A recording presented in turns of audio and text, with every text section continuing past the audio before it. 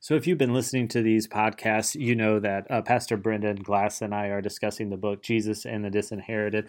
And the last on the last page of this chapter titled Deception, uh, Thurman says sincerity in human relations is equal to, if not the same as, sincerity to God.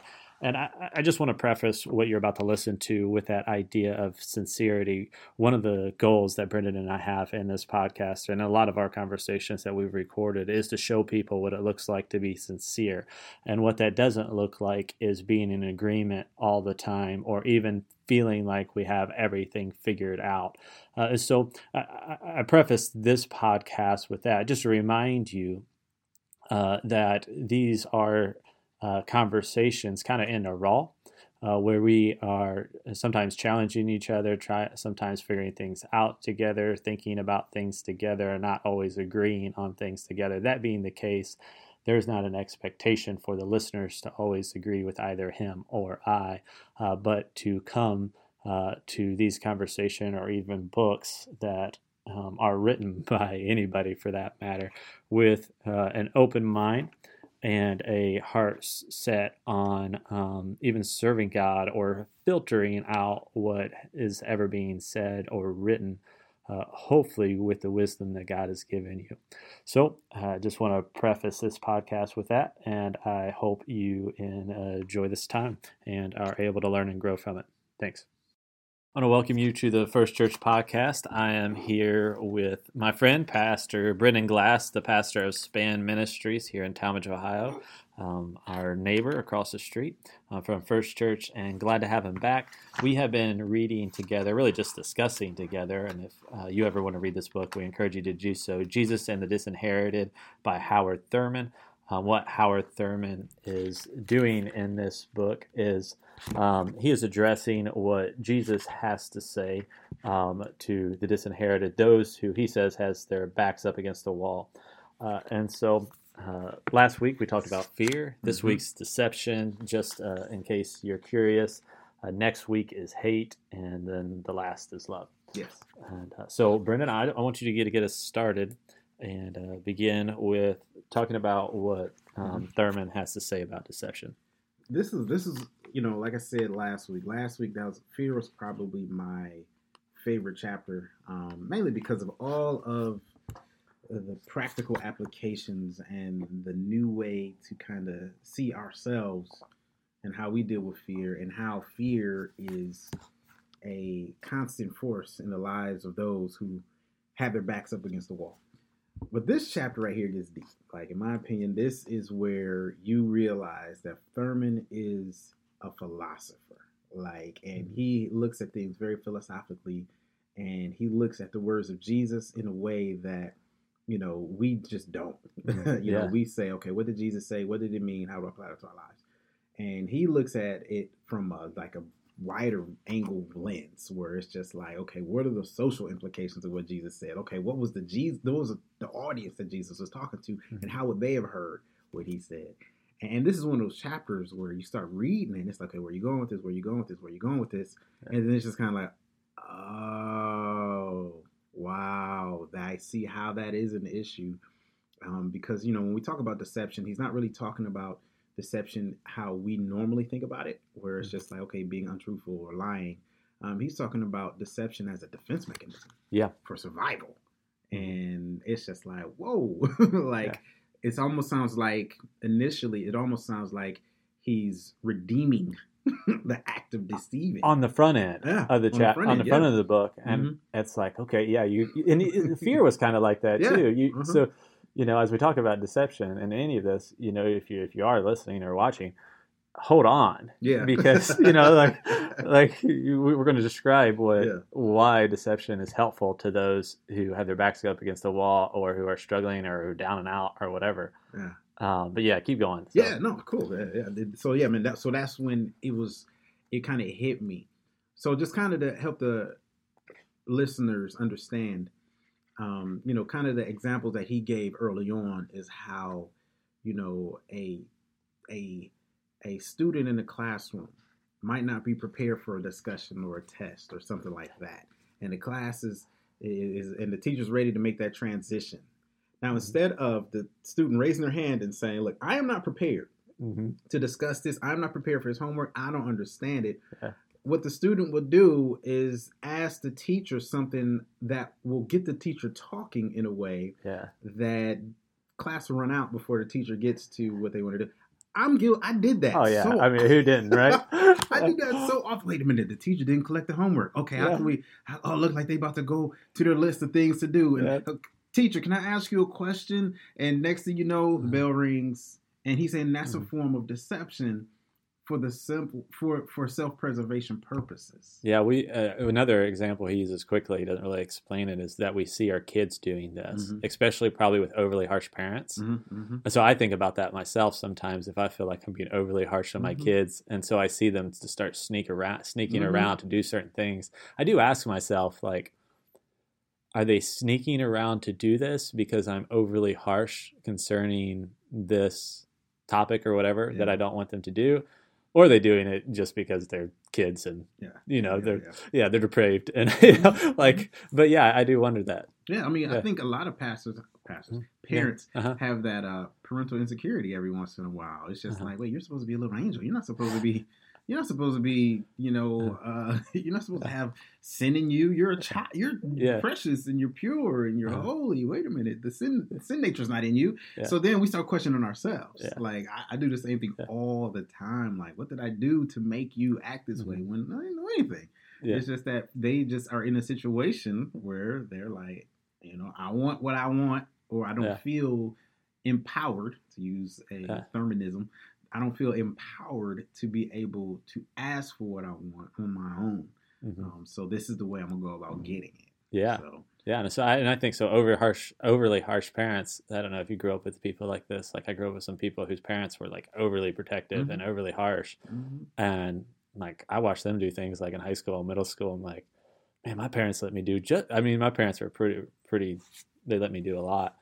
And so I would never thought of doing that. Like I have some restraint. Like, I'm not going to deceive my parents. I don't feel like I have to. If that makes sense. It makes perfect sense. I mean, because it's, growing up for me, it was the preacher's kids. The preacher kids, they always were the worst kids. Yeah, I'm scared of that. I'm scared of creating that. Yes. Yeah. You know what I mean? But it's just that's their. They have to operate like that because I think the fear that they live in of, I have to present myself like this way. I have to operate like this. There's this pressure on me to be like this and be like that. So I have to kind of overcompensate in terms of acting a certain way around them but when I get around my friends, it's a completely different world. And the question that Thurman gets to when it comes to that is, well, who's the real you? Yeah. Who's the real you? And that's what he is saying is the damaging part of the deception. Who's the real you? So just to kind of give an illustration, because thinking about something my dad told me, just so everyone can kind of understand this idea of deception and how it kind of plays out with those who are disinherited, their backs up against the wall. My dad, he's in his 70s now, and he just likes to drop knowledge on me and wisdom and just give me stuff. One day he's like, Brendan, I want to tell you something. He was like, your grandfather, he was from the South, and your grandfather and his cousins, brothers, whatever. He says whenever they drove a nice car, whenever anybody had a nice car or a Cadillac or something like that, a Lincoln, they always had to have two outfits. One outfit was just their normal clothes, and another outfit was a chauffeur's uniform. And I was like, he was like, why you have why they had the chauffeur's uniform? I was like, I can kind of guess. Yeah. He was like, yeah. He was like, because if they go into certain neighborhoods driving a nice car, they're probably going to get messed with. They're probably going to be harassed. The police may pull them over. Some jealous poor white folk may steal the car from them or lynch them because of jealousy or something like that. So they had a chauffeur's outfit. Yeah. So in those neighborhoods, they can put those things on so they wouldn't be messed with. So that's kind of an illustration of what Thurman is talking about when it comes about deception. It's like deception for deception for survival. Yeah. Yeah. But what Thurman addresses and what he talks about is how damaging that can be, for the individual. Yeah. in that particular case. Yeah. You ever hear anything like that before?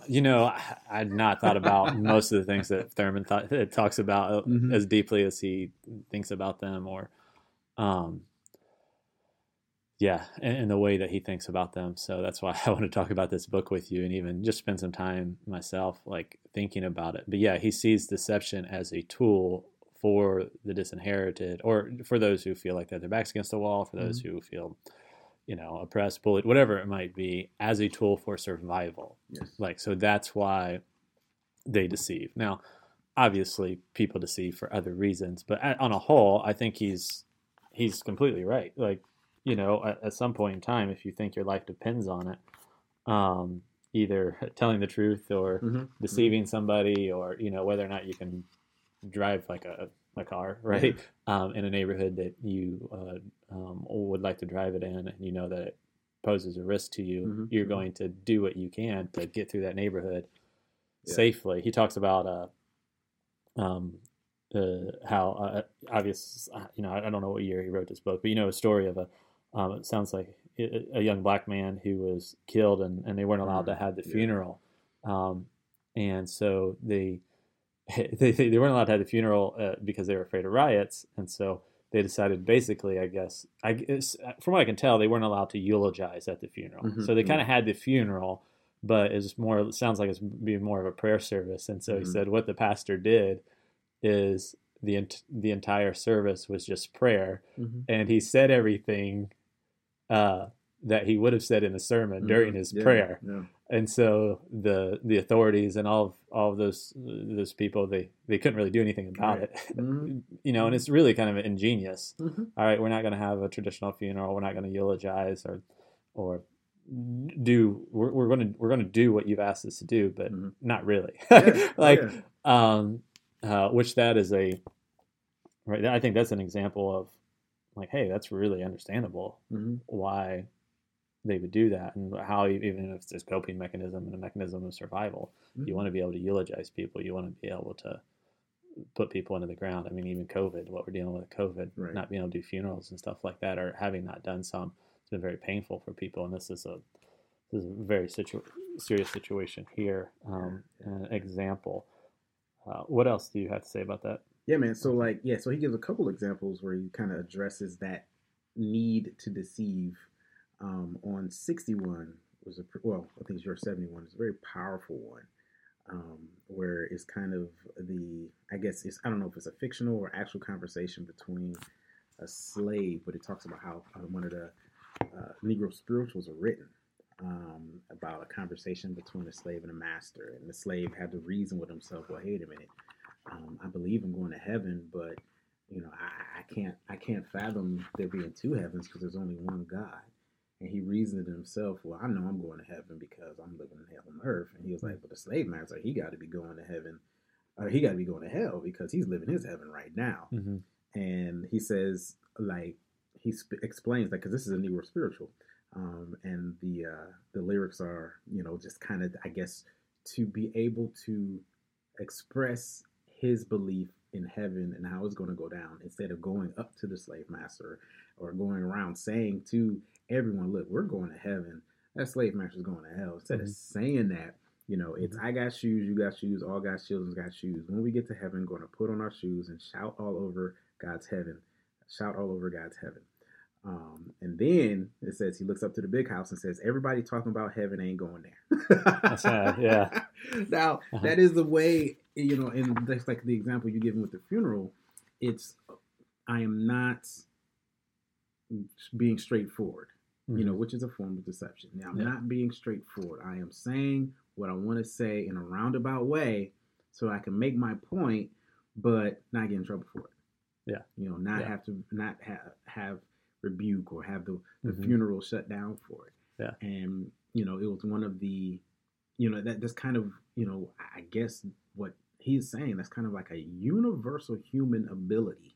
This is not just something like it's part of the African American experience. Right. This is what we do as human beings when we feel like we are powerless, or when we feel like we don't have an opportunity to tell the truth. Right. When we feel like that now, because he's gonna he actually he goes on to say right under that, he says, it is an old defense, an old defense of the weak against the strong. The question of deception is not academic but profoundly ethical and spiritual, going to the very heart of human relations, for it raises the issue of honesty, integrity, consequences thereof, over and against duplicity and deception, and the attendant consequences. Does the fact that a particular course of action jeopardizes man's life relieve him of the necessity for following that course of action? And basically here now he's actually kind of going to lay out the questions that he seeks to answer. So he's sympathetic, which is interesting. He's sympathetic to those who are deceiving, who are acting in deceptive ways, but he's going to come around and say, like, well, Jesus doesn't seem to, that doesn't seem to be the direction that Jesus goes. And so he asks these questions. He says, are there circumstances under which the ethical question is irrelevant besides the point? If so, where does one draw the line? Is there a fine distinction between literal honesty and the honesty in spirit and intent? Or is truth-telling largely a matter of timing? Are there times when to tell the truth is to be false and the truth that is in you? These questions and many related ones will not be downed. For the disinherited, they have to do with the heart of survival. So these are not like for Thurman, like these aren't trivial questions for us to tackle or to think about. So he, and maybe, I don't know if you made marks on these because, like you said, this is kind of a dense chapter, but I do think pretty good. He says basically there are three ways in this. So basically kind of like two alternatives or basically, three ways to kind of deal with what you're going to do with deception or truth-telling. Do you remember what he says about the first, or do you kind of... All right, let me see. Now you ask some mine on page 52, or if you want to explain that, because I think this is really interesting. So page 52 on mine, it says the first alternative is to accept the apparent fact that one situation being what it is, there's no sensible choice offered. And so the individual who is disadvantaged, or the individual is disadvantaged because he is not a member of the party in power, the dominant controlling group. So basically, I think what he goes on to say here is that, like, telling the truth doesn't matter. Right. What matters is kind of winning, surviving, getting to the point where, like, say what you want, do what you want. Living is the most important thing. Right. And what he's, and it's, he's taking on a first person perspective of the disinherited, where it's like, it almost, there is no choice. Yeah. You're in a position where there is no choice but to operate in that way, which is deceptive. Which is, this is kind of when he's beginning to kind of shift his tone a little bit and talk about how damaging it is. But he's also talking about why, people continue to do this, because like he said, there is no sensible choice offered. Right before he goes into that. The individual is disadvantaged because he is not a member of the party in power. So for him, this individual that is in that position, and that is, and I think that is just one of those other statements that is just universal. A lot of times we just get into these positions where we feel like I have no choice. It's either survival or this. Yeah. And I think we living with the hope of Jesus Christ don't know what that feels like, to a certain extent. Like, where we just don't have a choice. Because he talks about that. He says it, I'm going to go back a little bit. He says, it may be argued that a man who places a high price upon physical existence and survival, that he is willing to perjure his own soul, has a false, or at least an inadequate sense of values. Now, when we have Christ, we have those higher sense of values. Like, I don't have to have the big house in Miami because I got a mansion in heaven. Like, this is, we just kind of talk ourselves through life like that. To live as Christ, to die as gain. Yeah. So like, to a certain extent, like, we almost can't even fathom, what the people were like that Jesus was talking to, kind of place this dignity inside of them, and he's giving it to them. Saying, no, you there is more to this. Don't think that this is it. What profit a man to gain the whole world and lose his soul? Yeah, and that's what he talks about. So I think he's asking, he's giving these alternatives, but he prefaces it with that, like, you have a soul, And so basically, with that paragraph there, I think he's kind of teeing up a little bit, like be careful about what you give into, because you have a soul, like you are a moral being, and you are an eternal being, and you are being made into that person.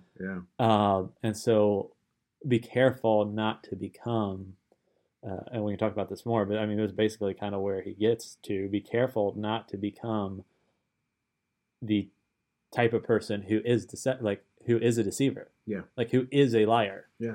And I mean, he says this 53 on my book.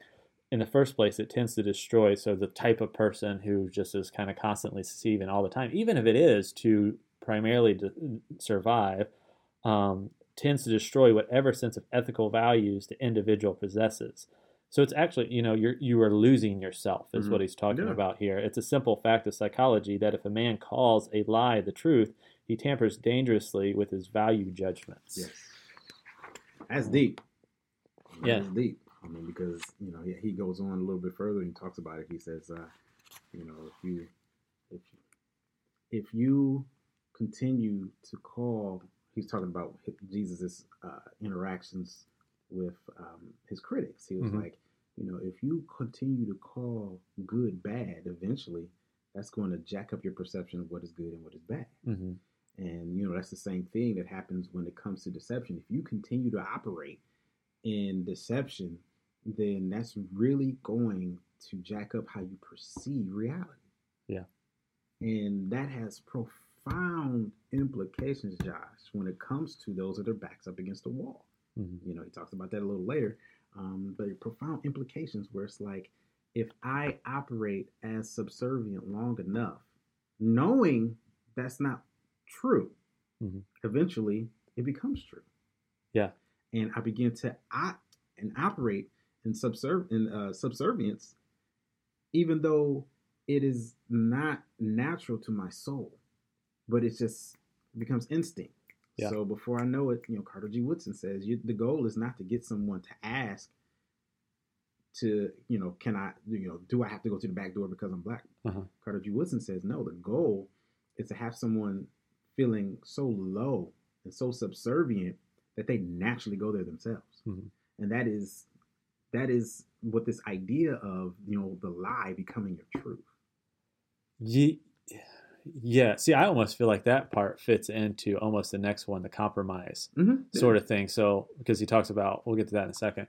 He talks about, and maybe I'm wrong, so you can tell me if I'm wrong, or if you think I'm wrong here.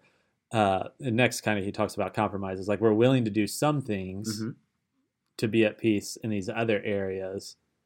So like, right, convincing yourself, like it's okay to go to the back door at this point in time because I don't feel like going to the back door or not going to the back door is worth my trouble of going to the front door. Like I'm going to challenge other things. I'm not going to challenge going to the back door. Does that make sense? It does. But the point I'm making, the point I'm making is when the deception. So, for example, I'm black, you're white.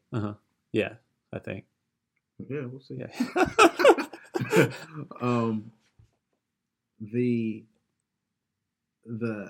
The perception is I'm a better athlete than you.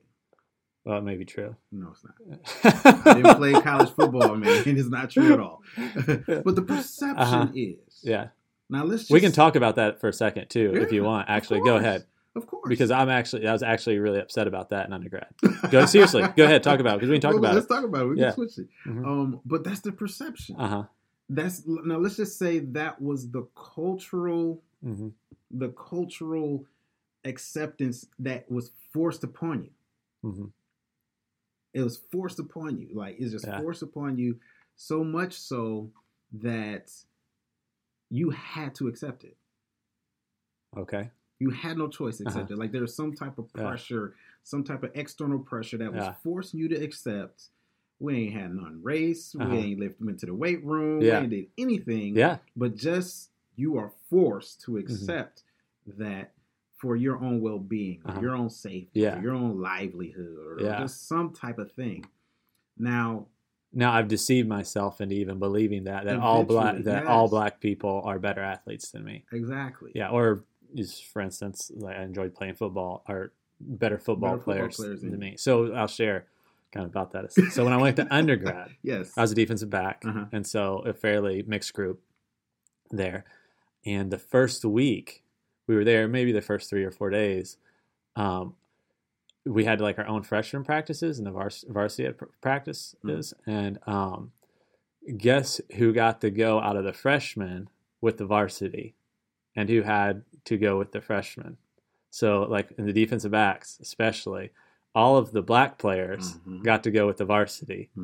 All of the white players, except for, and maybe a few of the black players, had to go with the freshmen. Like, it really upset me. It really did. Because it's like, wait a second. Oh. You have no idea if they're better than me. Right. And I'm very competitive. And so, like, yeah. And I started before everybody, like, not just like the black players, but I started as a freshman. After we got, it wasn't, this is weird, right? This is an athlete that is still competitive. But I remember thinking, like, well, wait a second. Right. But the only way I could actually beat them out or anybody out, right, is to play, is to get on a level playing field. Right. Now imagine if you were forced by the university to accept that, even though you knew it wasn't true, and they say, accept this, or we'll make sure you never play football ever again at any university in the country. Yeah. Or we'll make it so you don't even go to any other school anywhere else in the country. And not only do you have to accept that the black players are better, but you're going to have to carry their pads, and you're going to have to, it's just like this whole culture built around these athletes are better than you. Yeah. You know what I mean? And on average, I would even admit, on average, black people are probably better athletes than white people. I mean, just look at professional sports, like, or at least the ones that we enjoy here in the United States. I mean, I'm not unwilling to say, like, on average, yes, but there needs to be fair. And that's the great thing about sports, and that's really what Thurman is getting to a certain extent. Like, there needs to be level playing ground, and that is the beautiful thing about sports. Like, coaches, teams, all of those sorts of things. In reality, they want to win, and so, like, in most instances, not all, right, you're going to get a shot. No matter the color of your skin. Yeah, nowadays. Nowadays. It was not like that always, obviously. Yeah. But yeah, so. Yeah. So it's just that idea, of I have to accept this even though a part of me knows it's not true. I have to accept that these black kids are better, even though there's a part of me that knows it's not true. If you're forced to live that as a life, then the unfortunate thing that Thurman is saying is that lie will become your truth. And how many, to use the example, how many athletes, black or white, never reach their full potential, not because they didn't get opportunity, but because they internalized that they're not good enough. They internalized it. Yeah. And that internalization is what makes it so, you get your shot, but they're intimidated when they get on the field. Oh, you got your shot, but, they're so afraid of getting benched that they're no good on the field. Yeah. And it's all because they had to force themselves. They had to force, or they didn't have to force themselves, but they were forced to accept something and fall in line with something that's not true. So, yeah. So I can see that he's talking about that too.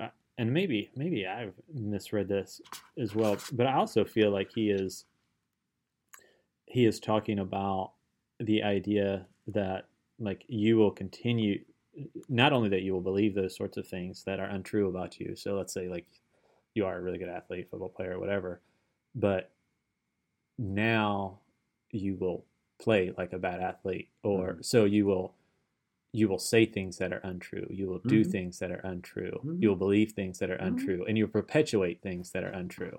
Yes. The idea that you'll become a deception. He says all sense of moral discrimination is impaired or spoiled. He used the word vitiated, which the second time he's done that. He likes that word. I've never used it before. So, and he says, a man who lies habitually becomes a lie, and it is increasingly impossible for him to know when he is lying and when he is not. Exactly. Speaking of football, I had a guy on our high school football team, and he was growing up in a kind of a little bit of a smaller town and a close-knit community. Mm-hmm. I could see how he would want to lie to try to fit in and stuff. But I mean, he was just a habitual liar. I mean, every word that came out of his mouth was a lie. And everybody on the team knew it. Yeah. And so sometimes we just ask questions just to hear crazy stories that we knew weren't true. Yeah. But it's interesting. Like everybody knew he was a liar except for him. Yeah. It was like, it was really, that person. like it was such a weird thing to do. Like, like again, on football games, one of my buddies would sit by him and we'd sit around him and he'd just ask random questions that we all knew, like, the answer was just going to be a lie, but it was so outrageous and so crazy and stuff. Like, we just sat around to listen. Like, we stopped calling him out on him. Like, he became a lie. So, like, culturally though, I am wondering, do you feel like I don't know, how are we doing that, like, culturally? Man, that's a good question. I was actually thinking of a great example of that. And, we can think about even men and our sexuality. Mm-hmm. Because, like, the cultural norm is, men are sex addicted, men are sex crazed, men have to engage in pornography, men have to do all this other stuff. So just imagine if you are a guy where your sex drive does not mirror, or you don't have that desire to do those particular things, but you want to be accepted, you want to be okay, you don't want to be labeled as soft or anything like that. So culturally, that's where a situation where you will begin to lie to yourself to the extent that you have to start doing things to back up the lie. Mm-hmm. You have to start sleeping with girls to back up the lie. Yeah. You got to start talking to certain saying and operating in certain things to back up that lie. I've had to have counsel guys, where it's just like, man, I just feel like I have to live up to some standard, to be accepted. I feel like I'm less than a man, even, and that's a lie. Yeah. You know what I mean? And so many men kind of get caught up in that lie that in order for me to really be a man, I have to become this sex addicted, sex crazed, sleeping with too many girls things. Like, I have to become that. Yeah. When most of them, if they were given an option that they could be okay not being that way, they probably would have taken that option, especially at that age of 13, 14, 15, when the hormones start raging. It's like, wait, you don't have to be that way. You don't have to put your health in risk. You don't have to put your livelihood at risk. But so many guys do that, and then next thing you know, you got your men who have been operating in that lie for so long for whatever reason, and now they're in their 30s, 40s, 50s, still trying to be a playboy. Yeah, they became the lie. So that's just one example. But I think everywhere you go, you will just kind of see this pressure in so many in different arenas. You see this pressure that I have to function within this lie, and that lie can become your truth. Not careful. Mm-hmm. What maybe things do you think are not just harming individuals, maybe something like that, which I think that harms communities as well. But what sorts of lies, maybe there aren't, you can think of that harm communities or people that we are telling ourselves, that we are saying is true, but in reality it's not true, and we're deceiving ourselves, and we are now the chickens are coming home to roost, and we're seeing that, like, oh, wait a second, this actually didn't produce what we thought it would. Man, I mean, you're talking about in terms of community? Yeah. I mean, America's the greatest country in the world. Like, who says that? Who has declared that? How do you measure that? By what scale are you using that? America's the greatest country in the world. So guess what happens when we're told that our entire lives, and we're made to feel like we're not the greatest country in the world? We feel like the country's falling apart. We literally feel as though the country's falling apart. We literally feel as though, oh my gosh, we're about to become Rome because we're no longer the greatest country in the world, or people aren't saying we're the greatest country in the world. Okay, in terms, every statistic that matters about livelihood, I don't think we rank up there in the top. Health, yeah, we have advanced health and health advances and stuff like that, but we're the most obese nation in the world. Yeah. Violence, we're the most violent nation in the world in terms of gun violence and things of that nature. Yeah, we have our redeeming points. We're better than everybody else, but livelihood, value system. I remember once I had a friend who was from Zimbabwe. What's better, Zimbabwe or America? He was like, the material stuff is better here, but the quality of life is so much better in Zimbabwe. Like, what? So it's like, okay, what's most important to us? So what happens is, that is a lie that we tell ourselves that, we are superior, we're the dominant, we're the best, just for whatever reason. And whenever that feels threatened, you don't know what to do. Tear up the Capitol. Yeah. I need to think about that more, because I'm sympathetic towards that a little bit. Obviously, I don't think we're perfect, but I don't think there's another place I'd rather live. Yeah. But I mean, even like from a freedom, material, spiritual standpoint, all those sorts of things. I mean, I feel like God called me to be a missionary. Like, it's not that I couldn't be spiritually healthy somewhere else. And I don't think the United States is outside of criticism whatsoever. Like, I think we should be able to criticize what and who we want. So yeah, I would need to think about that more. One of the things that like I think about with this is like, when it comes to like cultural lies, I think people are believing like it's okay to like have kids out of wedlock and stuff like that. Yeah.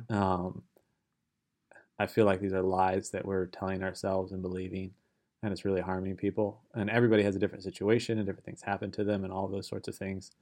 But like, yeah, I think that's a lie. Yeah. To make us, I don't know.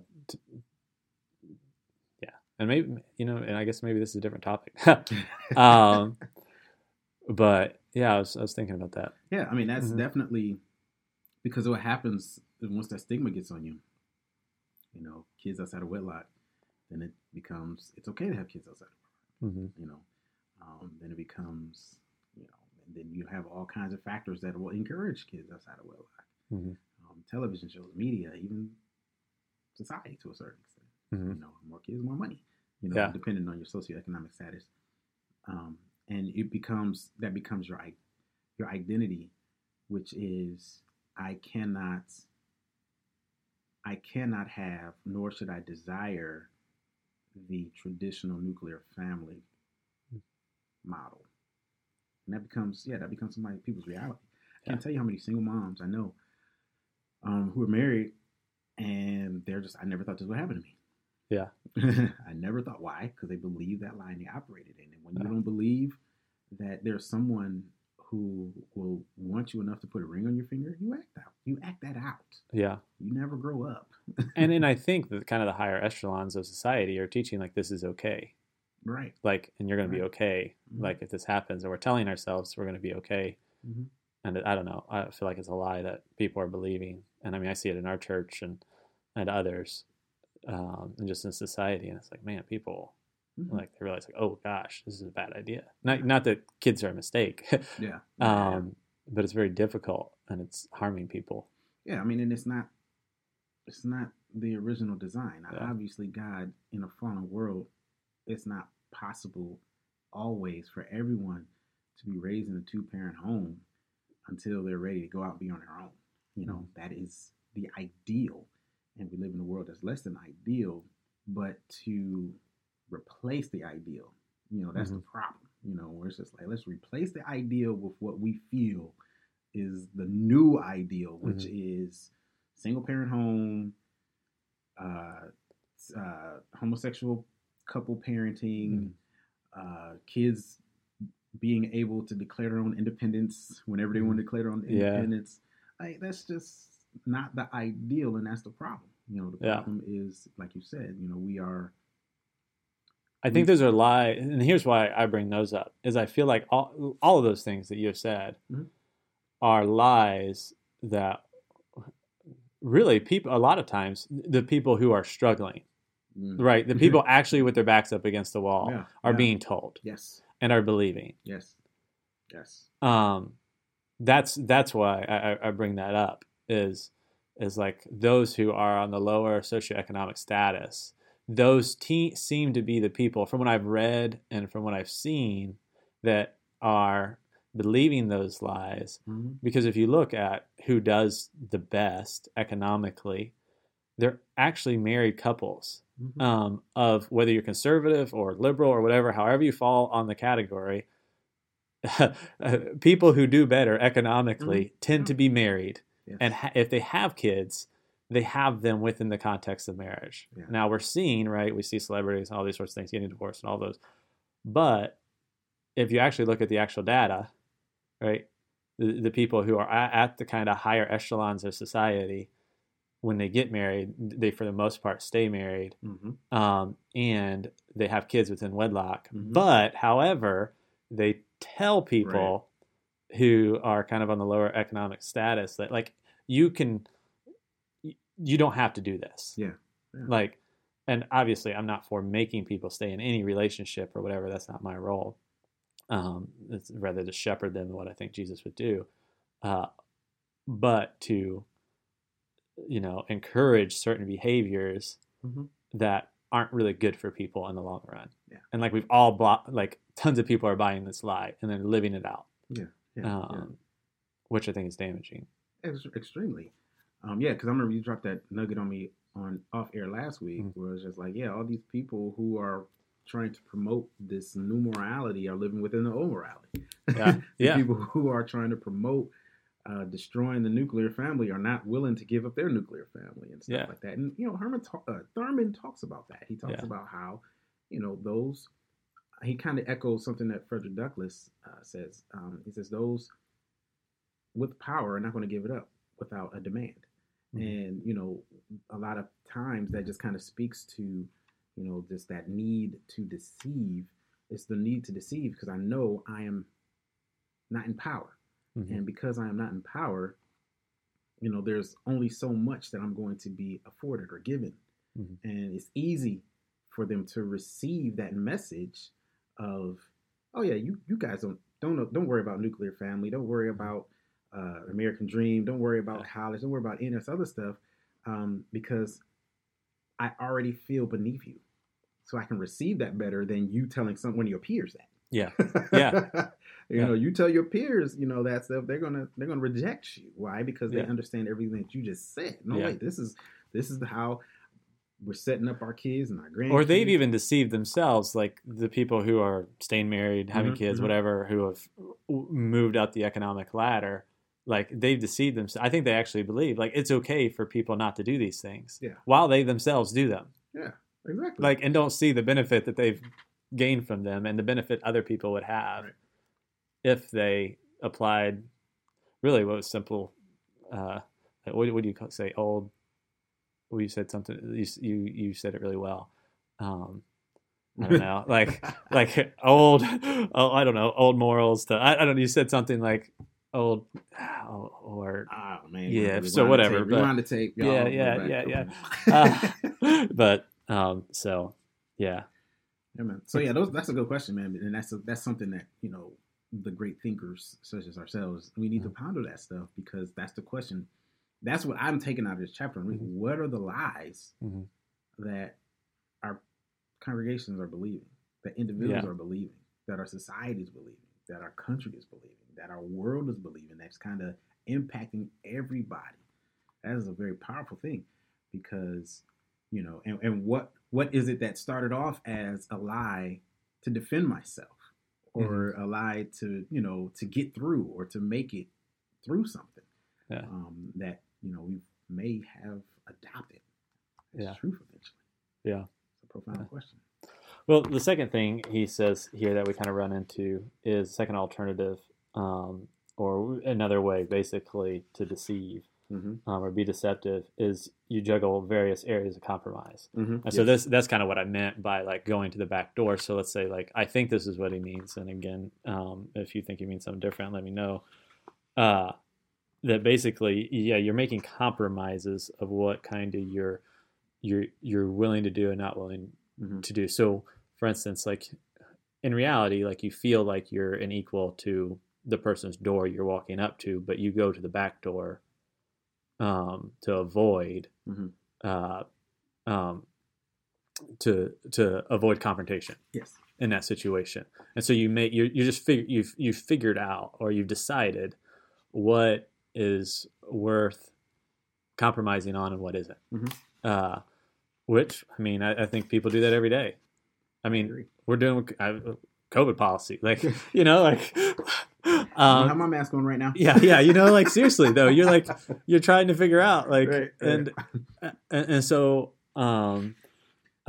yeah. So to speak to that, all right. So Carter G. Woodson, what he was saying when he says, you know, having someone go to the back door, he was talking about someone being so conditioned. Yeah, no, I'm not talking about you getting that wrong. Like, I think I understand what you're saying. I'm just talking about, now I'm just using it as an example. Oh yeah, definitely. In a different context. Yes. Definitely. Yeah. So, there definitely seems I have no idea what Carter Woodson said. I think you understand him 100%. I just didn't understand on the front end. Yeah. Okay. Yeah. So I think, you're right. Yeah. There does come a point of where on the sliding scale, how far will I allow it to go in terms of self-deception, deception, or deceiving in order for survival? I think that's one of the conflicts that you see happening with the clash between nonviolence and the more radical in the civil rights movement. And you can kind of see that almost just in everything from, you know, the civil rights movements to even church and church policy. And you know, so in the civil rights movement, it's like, okay, how long do I have to endure what my dignity does not want to endure, in terms of being humiliated and doing sit-ins and, you know, doing how long do I endure that? Well, you know, the nonviolence, they say, oh, look, you endure it all the way to the end. The radicals are like, no, up to a certain point. You see that there, and even, you know, to switch the context a little bit, you know, how long, you know, and this is a touchy subject when it comes to the church. You know, how long do we do that when it comes to the scriptures and reference to things like I said earlier, sexual immorality? Yeah, you know, because at a certain point in time, if we can be honest, pastors, you know, there's a little bit of survival instinct that kicks in. Oh, especially right now, there's a huge survival instinct that kicks in because culturally, at least, and maybe you feel like this way, maybe you don't. Culturally, our backs are up against the wall. If you take the traditional approach towards sexuality, and so it is, what can I say, without feeling the cultural wrath, whatever that might look like. In and out, not necessarily in the church as much as outside the church, really, mostly outside of the church right now. So go ahead, continue on. No, but I was hoping that you would that would arouse a statement out of you, because that's an example of it as a church. Like, we constantly have to, because the reality is what we want to do, not you maybe personally, but what the church wants to do is what we feel we're called to do, and let's draw a line in the sand. Yeah. This is right. Yeah. This is wrong. Yeah. Society is so much better if we stay on the side of right. We just want to be able to say that. Yeah, we just want to be able to say it, and also do it in love. Not like, hey, we hate everybody on this other side of the line. It's just we feel like God has called us to proclaim that this is the way He designed humanity to live in relationship with one another. Right, and model that. Right, that's all. Like, but we can't even do that. Yeah, and we actually, you weren't there yesterday. We had a discussion among a bunch of ministers. Corinne was there, your associate. Okay. And ministers who disagree on certain subjects with what would be called the traditional view, probably of human sexuality in relation to the scriptures, they did admit, and did say, we could not have this conversation out in the open because you all would get blasted. One of the things I brought up is, we didn't invite the newspaper here for this conversation because they would have made us basically out to be angry bigots, which, whether it be human sexuality or any issue, like, I'm not angry about anything. Yeah. Like, but the church does feel like we can no longer even have a conversation. Nope. We have been totally excluded unless we are willing to compromise. Yeah. If you're not willing to compromise, you can come, but just be prepared for the flack that's going to come after you say your bold statements on human sexuality. Yeah. And so that's a perfect example of us, and that's the question, and that's the fear. Like,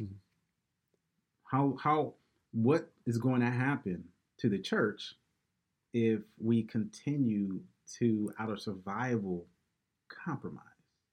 Yeah. Will we still be the church? Yeah, and that was actually kind of one of the things I was saying in the conversation, right? We again, and maybe I'm wrong. Like, I'm willing to, like, learn. That's why we're having a conversation. But at the end of the day, we as the church are called, what we believe as ministers is we're called to proclaim God's word, whether it's popular or not popular, and we are to do that to the best of our ability and allow God to kind of work out the consequences of it. Now, that doesn't mean we don't use wisdom and when we share and what we share and how we share or anything like that. But yeah, that's an area where I think every church and every pastor, to a certain extent, is trying to figure out how to best address and shepherd the people, because there is an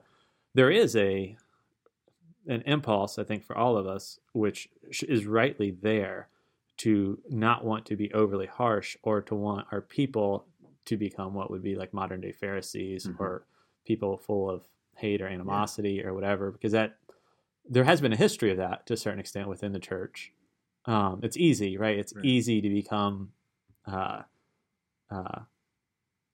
angry about any issue or dismissive of any type of person dealing with any type of, thought or action or whatever.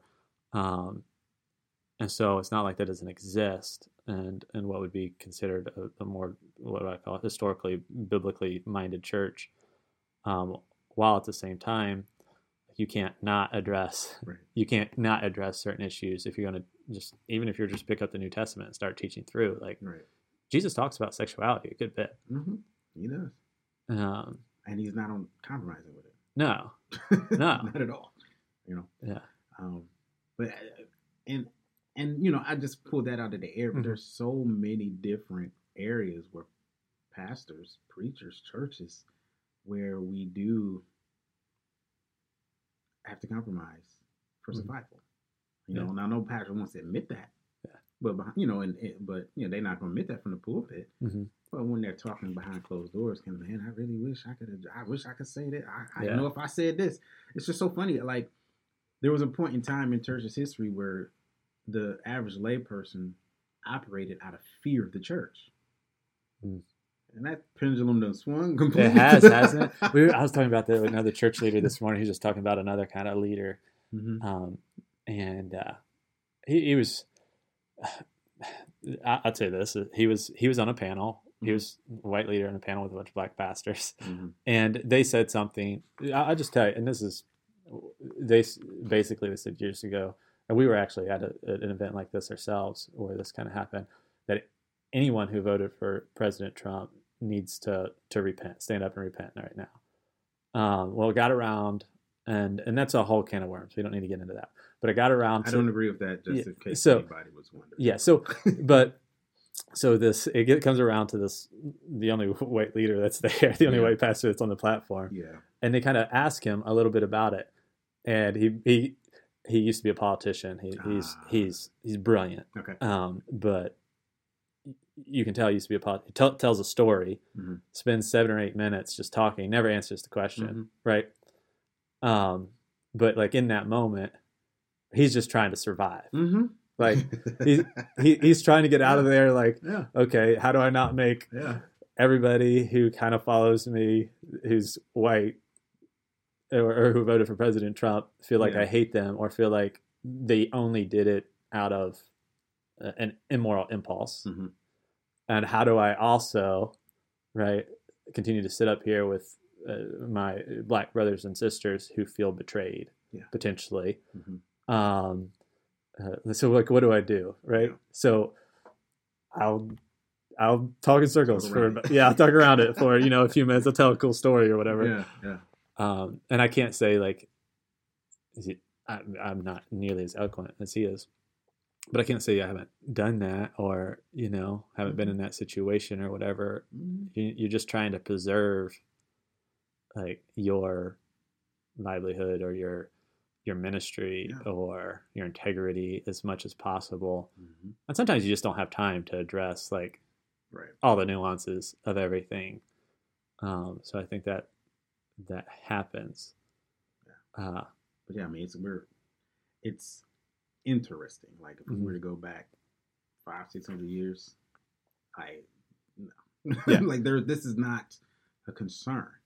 Yeah. I say what I feel the Bible wants me to say. Exactly. And you're going to fall in line, or you're going to be burned at the stake. Yeah, because what happened after that event is his organization lost a bunch of money. Wow. Yeah. So like you said, like because of what went on, the people voted basically with their pocketbooks and said like, hey, wait a second, like what happened? And so it's just it's something that we all in ministry and outside of ministry deal with and try to figure out. And and even I don't know, I'm sure you've thought this myself, like this is not the right impulse as a pastor to have, right? When you read through the Gospels and Jesus telling us not to worry about what we'll wear or what we'll have or what we'll eat or whatever, that he takes care of the sparrows and so forth.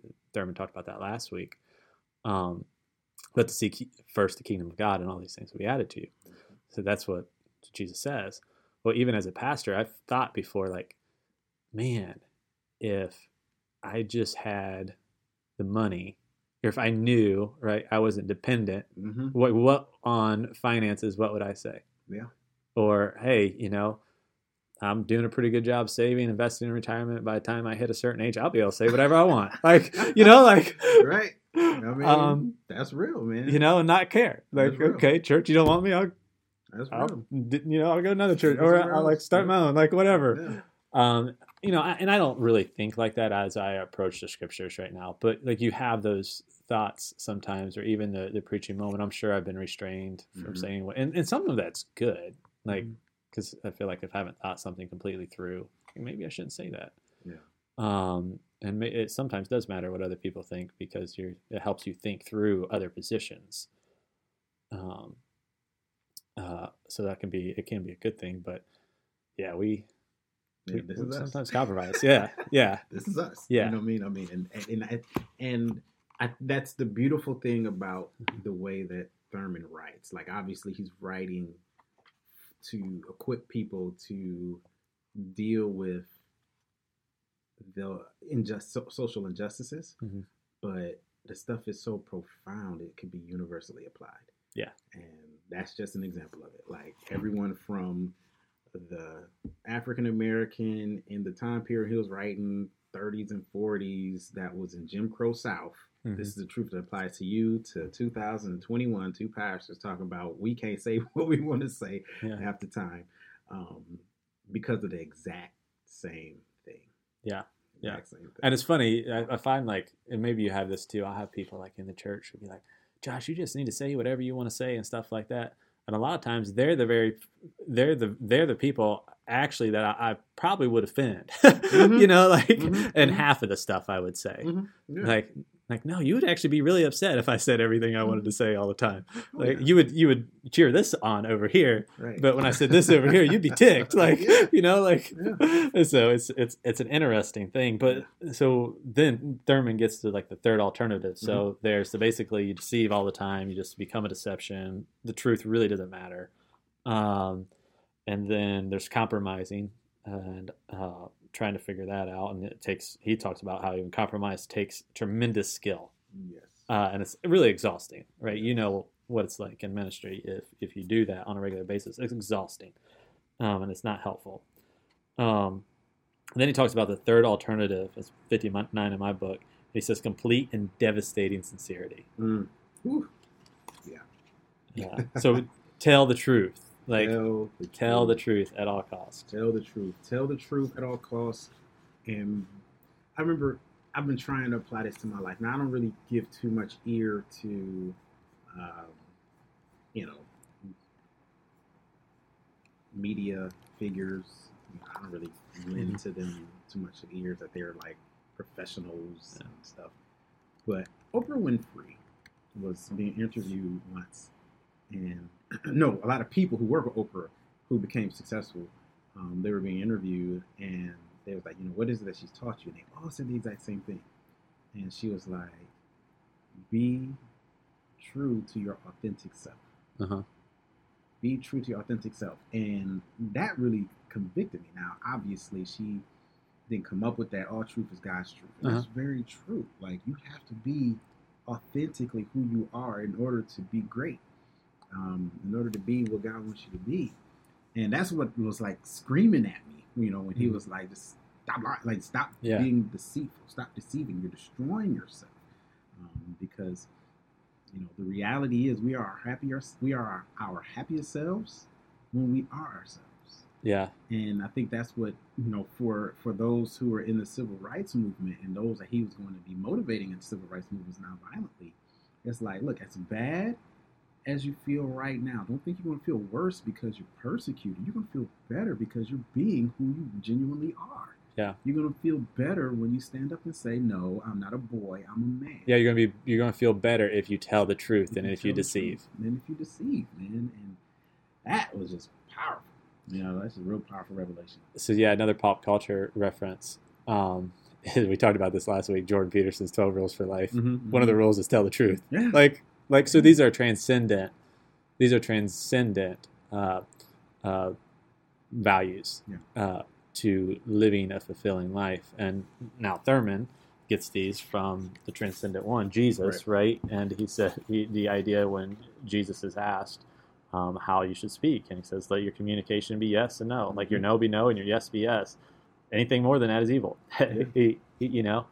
And so he's a proponent of telling the truth, and these sorts of situations or whatever, and kind of allowing the chips to fall where they may. And I think there's definitely something to that, right? Extremely, yeah. I mean, because and because he says that is when, and this is the very last page, very last chapter. When we can kind of just stop deceiving ourselves. It works both ways. Like when you have those with their backs up against the wall, when they stop deceiving themselves and stop saying I'm less, and we have those who are in power stop deceiving themselves and say, you know what, I'm not better than you. Mm-hmm. Now we have relationship. He says it at the very last two sentences. A man is a man, no more, no less. The awareness of this fact marks the supreme moment of human dignity. And it's just like, man, it's simple. Like, if you think about it, I mean, I know it's one of those things where I'm not going to say it sounds so simple. It really is so simple. But we all would have to value the exact same thing. Yeah. The idea behind sincerity, I think is very important for us right now, because if you allow, one of the things he talks about, one is two, like when it comes to deception, we can't deceive God. Right. He talks about that. He goes in the 139th Psalm, where it just talks about God knows everything about us. So deception does not work with God. Right. And his point as well is that deception actually does not work with other people to get the outcome that you think it'll get. Like, you may survive for another moment, or you may get what you want in that moment. But long term, as an individual and as a society, deception is destructive. Eternally, it's damnable.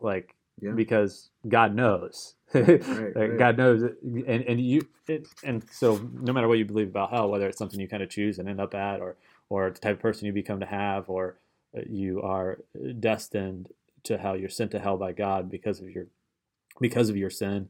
Either way, like, this gets you there. Yeah. Like, because you become the type of person who would never choose heaven, you're going to choose hell because you're a liar, you're a deceiver. Or you are damned to hell because you're a liar and you're a deceiver, and God knows that. Like, and we're just going to talk about all the fun issues, right? Hell, everything. Right. But that's kind of the point there. And then the point even on human relationships. And so, Brendan, before we started, one of the things that I said is there's this line here that I so appreciated at the third to last paragraph or second to last paragraph here. His second last paragraph is the two really long paragraphs of this chapter. And he says, sincerity in human relationships is equal to and the same as sincerity to God. If we accept this explanation as clue to Jesus' meaning, we come upon the stark fact that the instance of Jesus upon genuineness is absolute. Man's relation to man and man's relation to God are one relation. When I read that, what I thought about some of our conversations and even our relationship is what I've appreciated about you is that you've allowed me to say what I want to say, ask what I want to ask. And right, I'm sure maybe I've hurt your feelings, or maybe you feel like you've hurt mine, or whatever, or maybe not at all. Like, I don't feel like you've done that to me, but part of, I think, obviously it's Black History Month. One of the things I strongly believe. So this is a long way to get to what I'm about to say, is that the church should be multicultural. And the church is getting to be more multicultural in the United States, but it hasn't been to a certain extent because of our history and because of our past and because of our inability to learn and listen to one another. And seems to be a cultural movement right now, or a branch of the culture, that says you get on my program, right, and you can only say these things and you can't say these other things. Here are questions you're allowed to ask. Here are questions you're not allowed to ask. And to me, like, that just doesn't work for a genuine relationship. Because now if I'm being told that, like, I can't ask certain questions, that I can't challenge certain preconceived notions or whatever, now I'm being told, like, I'm not a man. Right? Like, I can't be sincere.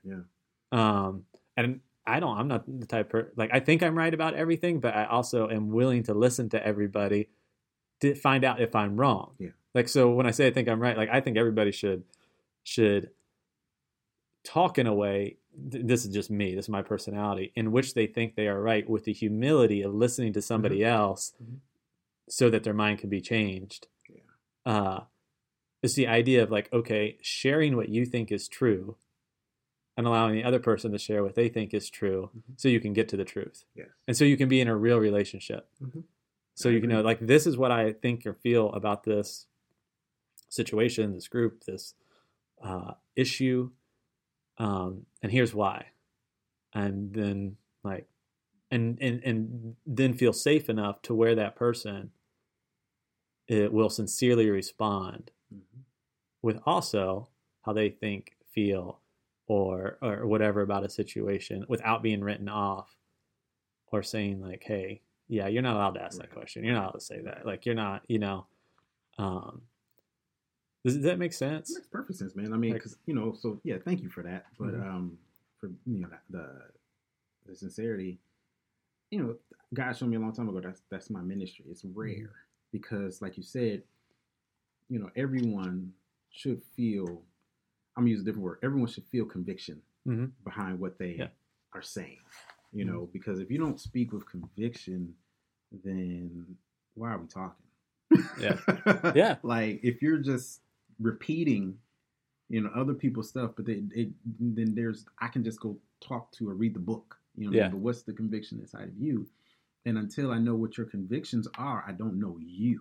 I don't know you as a person to know what you really believe. And to be in a position where you're willing to have those beliefs exposed for the purpose of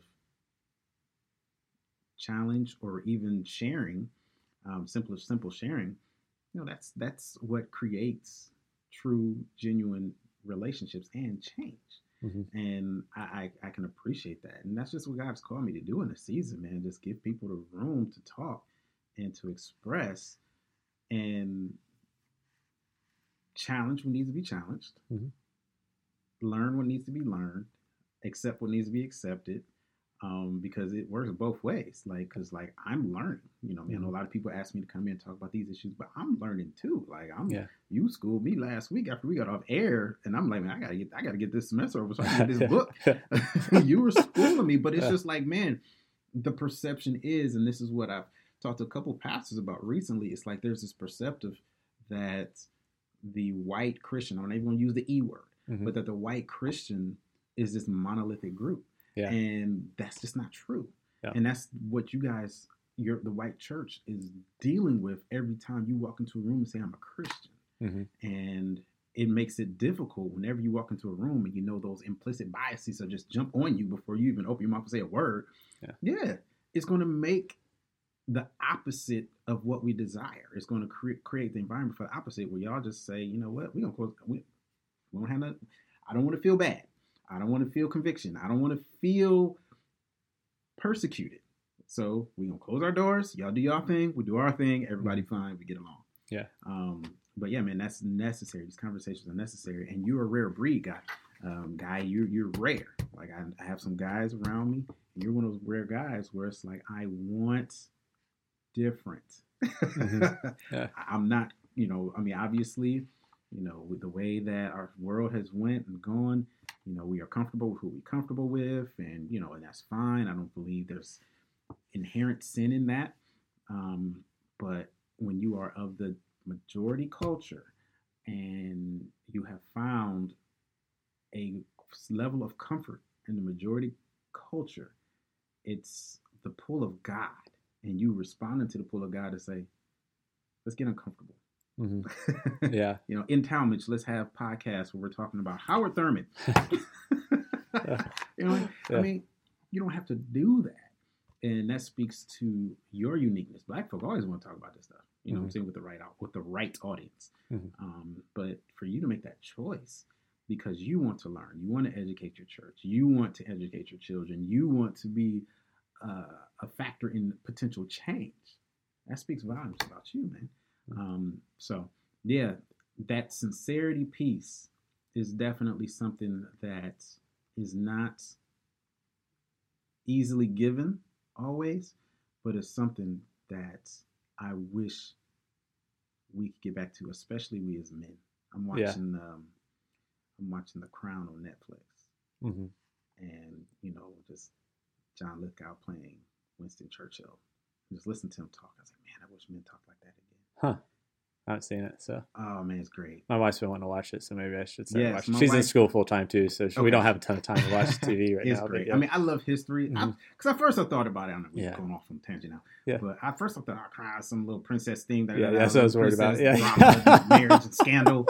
No, it's like the accurate historical account. Oh, really? Okay. Yeah, it's like an accurate historical account of Queen Elizabeth. Yeah. So it's like the points when Winston Churchill was talking, I looked at my wife, I was like, man, I wish we talk like that. When you listen to Martin Luther King in interviews, I was like, man, I wish we talk like that. Yeah. And what were they doing? Being sincere. Yeah. Simply. They were saying what they believed. And so I think, to me, when I read this chapter, the main point, whether you're in dominant culture or not in the dominant culture, whether you're dealing with racial issues or any issue on this, that the best thing you can do is to tell the truth and to be sincere, or I think it's going to make things worse. Yes.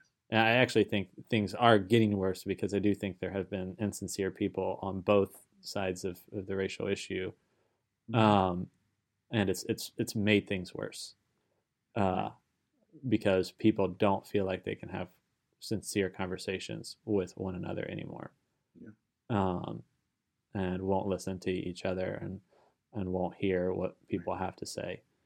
I'm not saying people need to agree with everyone, and I obviously have an opinion about a lot of different things, like what's right and what's wrong. But just whatever it is, whether you like the outcome or not, whether you like the data, whether you like some, like, what is true? Yeah. What are people saying? Are you allowing them to tell? Do people feel like you are someone they can tell the truth to? Yeah. Yeah. And that's the hard part right there, because I'll be honest, a lot of black folk, for whatever reason, it's not a single reason. Yeah. But for whatever reason, and some reasons are good, we don't want white people's sincerity. Mhm. We don't. We're either not equipped to deal with the sincere answers, or we are not healed enough to deal with some of the sincere answers. Mhm. You know, I remember we did a discussion like this once, or we did like a discussion at our church, a little group. I mean, and some of the answers or some of the questions that were being asked by white brothers and sisters to the black brothers and sisters, man, it was getting our black brothers and sisters enraged. Huh. Yeah. Yeah. So, and that's where it takes understanding that I have to be willing to handle and take the sincerity of others. Mhm. I mean, it's hard saying, it's hard hearing. Honestly, I'm just not comfortable around black people. Yeah. Like, that's just hard to hear. Yeah. Yeah. Because of all of the societal baggage that comes with it. But guess what? That's somebody being sincere. Yeah. That's someone being honest. I've never been comfortable around black people. Yeah. And I think a black person could say he grew up around primarily black people or whatever, or maybe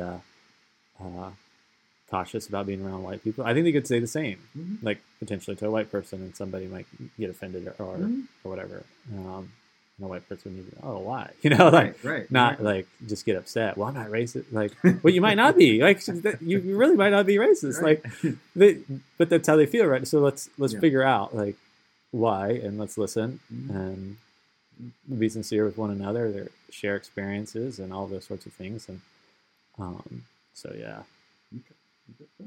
Yeah, man. Well, thanks for being here again today. Awesome. This is great. Hanging out and talking. Yes, sir. Well, Howard Thurman, and thanks for listening if you made it this far. Of course.